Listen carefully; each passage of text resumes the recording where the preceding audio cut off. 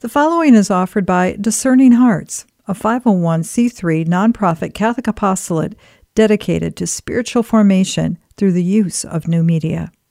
To download this selection, or to browse hundreds of other programs, or to contribute to our mission with a charitable donation which is fully tax-deductible, visit our website at discerninghearts.com. Today, the Church in its liturgy is underlining these events, especially of Mary, the role that Mary plays in our salvation. If we could begin to see how important she is to our eternal salvation, devotion to Mary is so theologically, liturgically fulfilling. How do you get a man like St. John Paul II with such a love for Mary? And how did we just coming out of an era, and I know some professors in seminaries who minimize in the devotional life the devotion to Mary, or especially with regard to the rosary. And they think, well, maybe we have to emphasize the liturgical.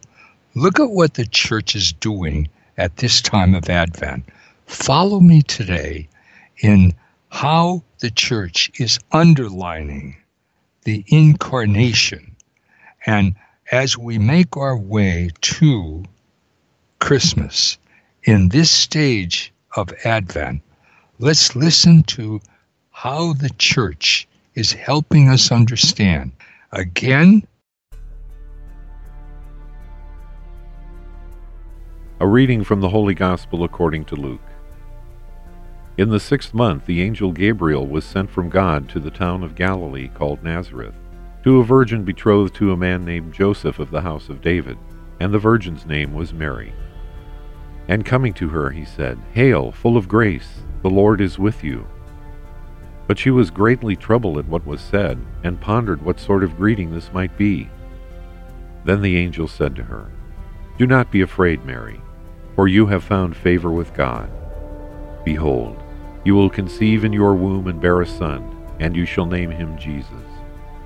He will be great and will be called Son of the Most High, and the Lord God will give him the throne of David his father, and he will rule over the house of Jacob forever, and of his kingdom there will be no end." But Mary said to the angel, "How can this be, since I have no relations with a man?" And the angel said to her in reply, "The Holy Spirit will come upon you, and the power of the Most High will overshadow you. Therefore the child to be born will be called Holy, the Son of God. And behold, Elizabeth your relative has also conceived a son in her old age, and this is the 6th month for her who is called barren, for nothing will be impossible for God." Mary said, "Behold, I am the handmaid of the Lord. May it be done to me according to your word." Then the angel departed from her. The Gospel of the Lord.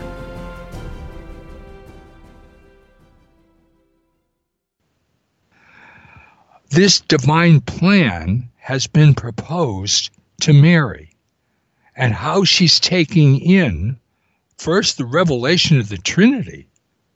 God, I've always known who you are in the mystery of my life. I'm reading about you, and I'm thinking about you, and I'm praying and worshiping you and giving my whole self to you, including my whole virgin life, turned over to you. Now you tell me, and it's revealed, that you have a son about to be born into the world according to this plan is the eternal Word of God. That eternal Word that's in me. This mystery involves me and you. The eternal Word that's coming into the world. That mystery of who I am, who is in me, who I am to become, who I behold every day, Behold the Lamb of God, this Jesus who's about to come into her, is now being proposed to me through her. What a magnificent moment this is. The one that I am called into, the one whom I am going to live and be renewed in at this moment, is about to come into the world. This moment involves everyone in this world. Her reply involves every single human being. Tearful Adam is waiting for her response. Adam is saying to Mary, I have suffered and been in the shadow of death with my whole family. What are you going to answer? Because the whole of the human family is in her hands. Abraham is waiting. She knows the father Abraham, that he has been promised this covenant. All of a sudden, this is all revealed to her. How does her heart take this in? And she is trying to make sense of all this.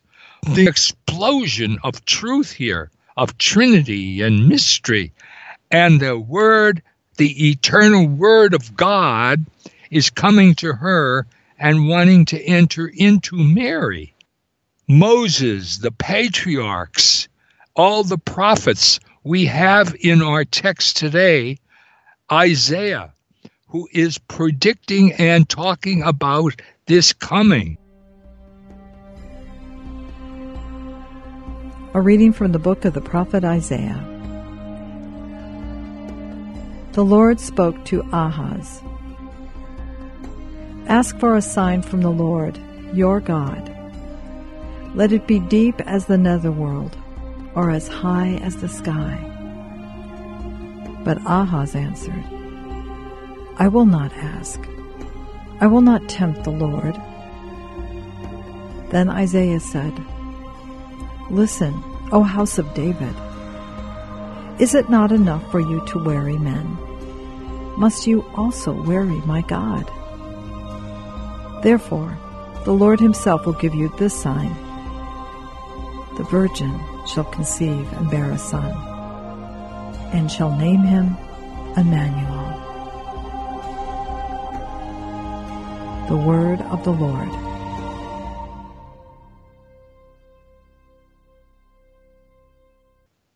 And now this eternal Word is about to become flesh.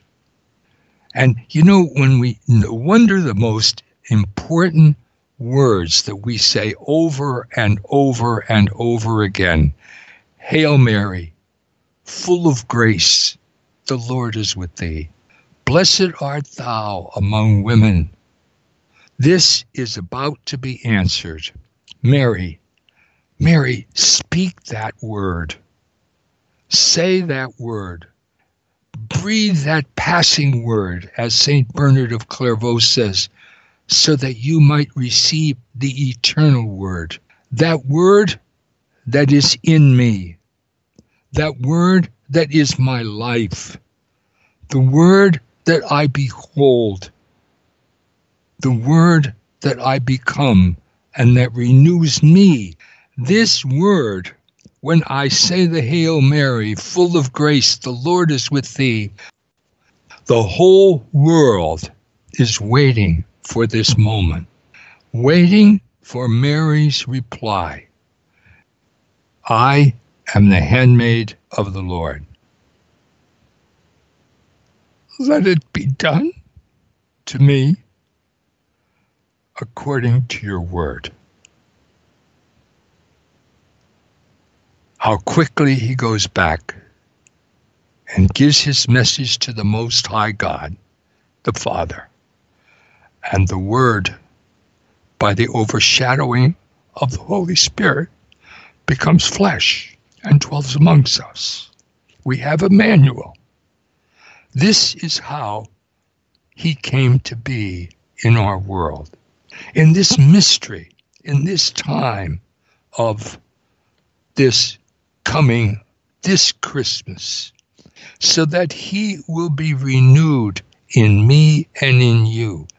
The power of that word which is in me, which is in you. The power of that word. Behold the Word of God. Behold the Lamb of God. Behold Jesus. The whole world is in him and through him and with him.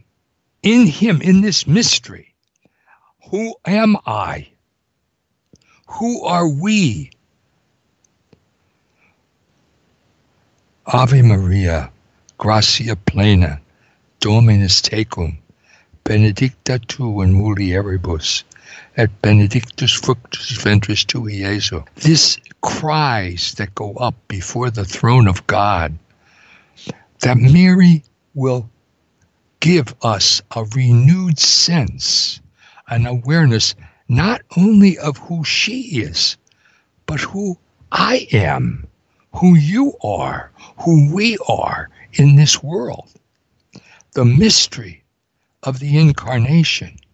The eternal Word became flesh in the womb of Mary, and the whole world was lighted up. Christmas is a light to the whole world, and this Advent is like a mystery. Do we really recognize and realize the eternal Word was made flesh through Mary in her womb?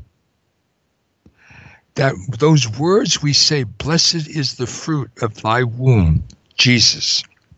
When she said those words, when the eternal Word came to be in her womb, it changed the whole course of history.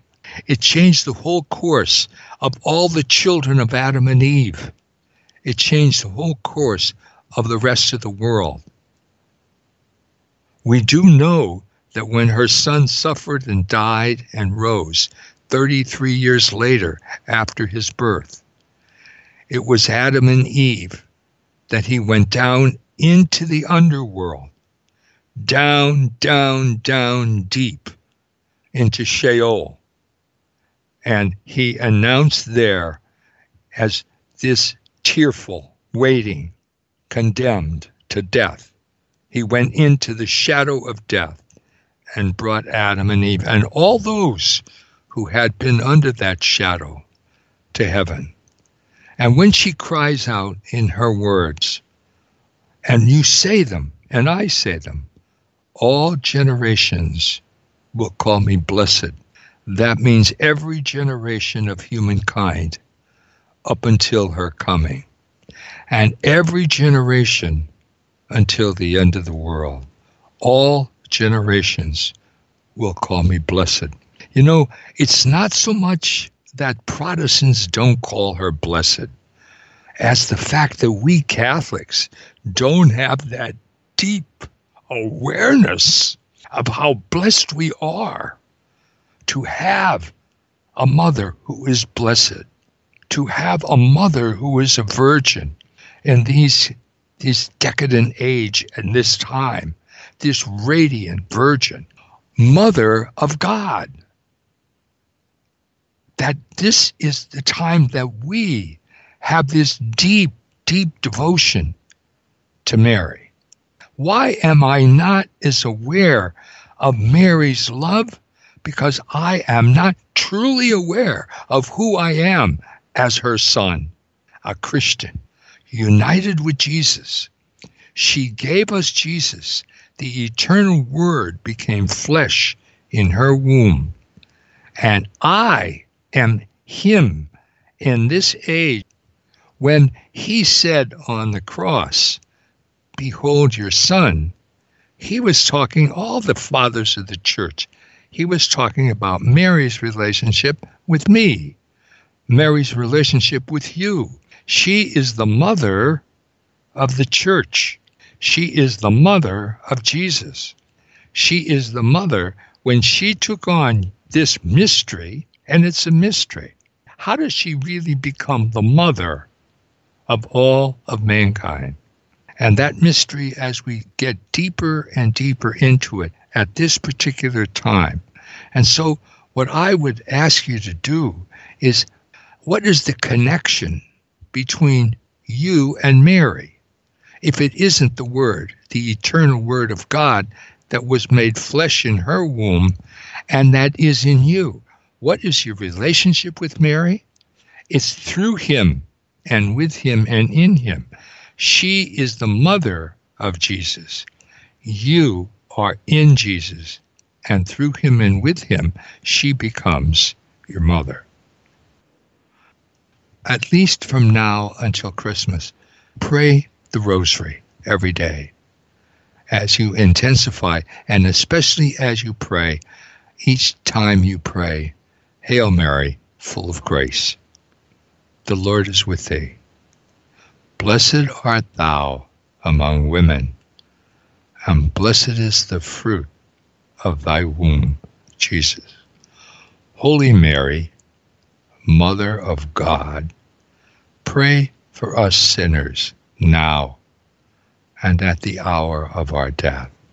And as you pray the rosary today, when you have those intentions that you're praying for, bring them into each and every one of the prayers. Today, on this Tuesday, we have the sorrowful mysteries of the Rosary. Maybe there's some people in your family going through very dark and hard times. Pray for all of the members of your family, particularly those who are carrying big crosses and going through much suffering. God bless. You've been listening to Building the Kingdom of Love, Reflections with Msgr John Esseff. To hear and or to download this program or to browse hundreds of other spiritual formation programs, visit discerninghearts.com. This has been a production of Discerning Hearts. I'm your host, Chris McGregor. We hope that if this has been helpful for you, that you will first pray for our mission. And if you feel us worthy, consider a charitable donation, which is fully tax deductible, to support our efforts. But most of all, we pray that you will tell a friend about discerninghearts.com.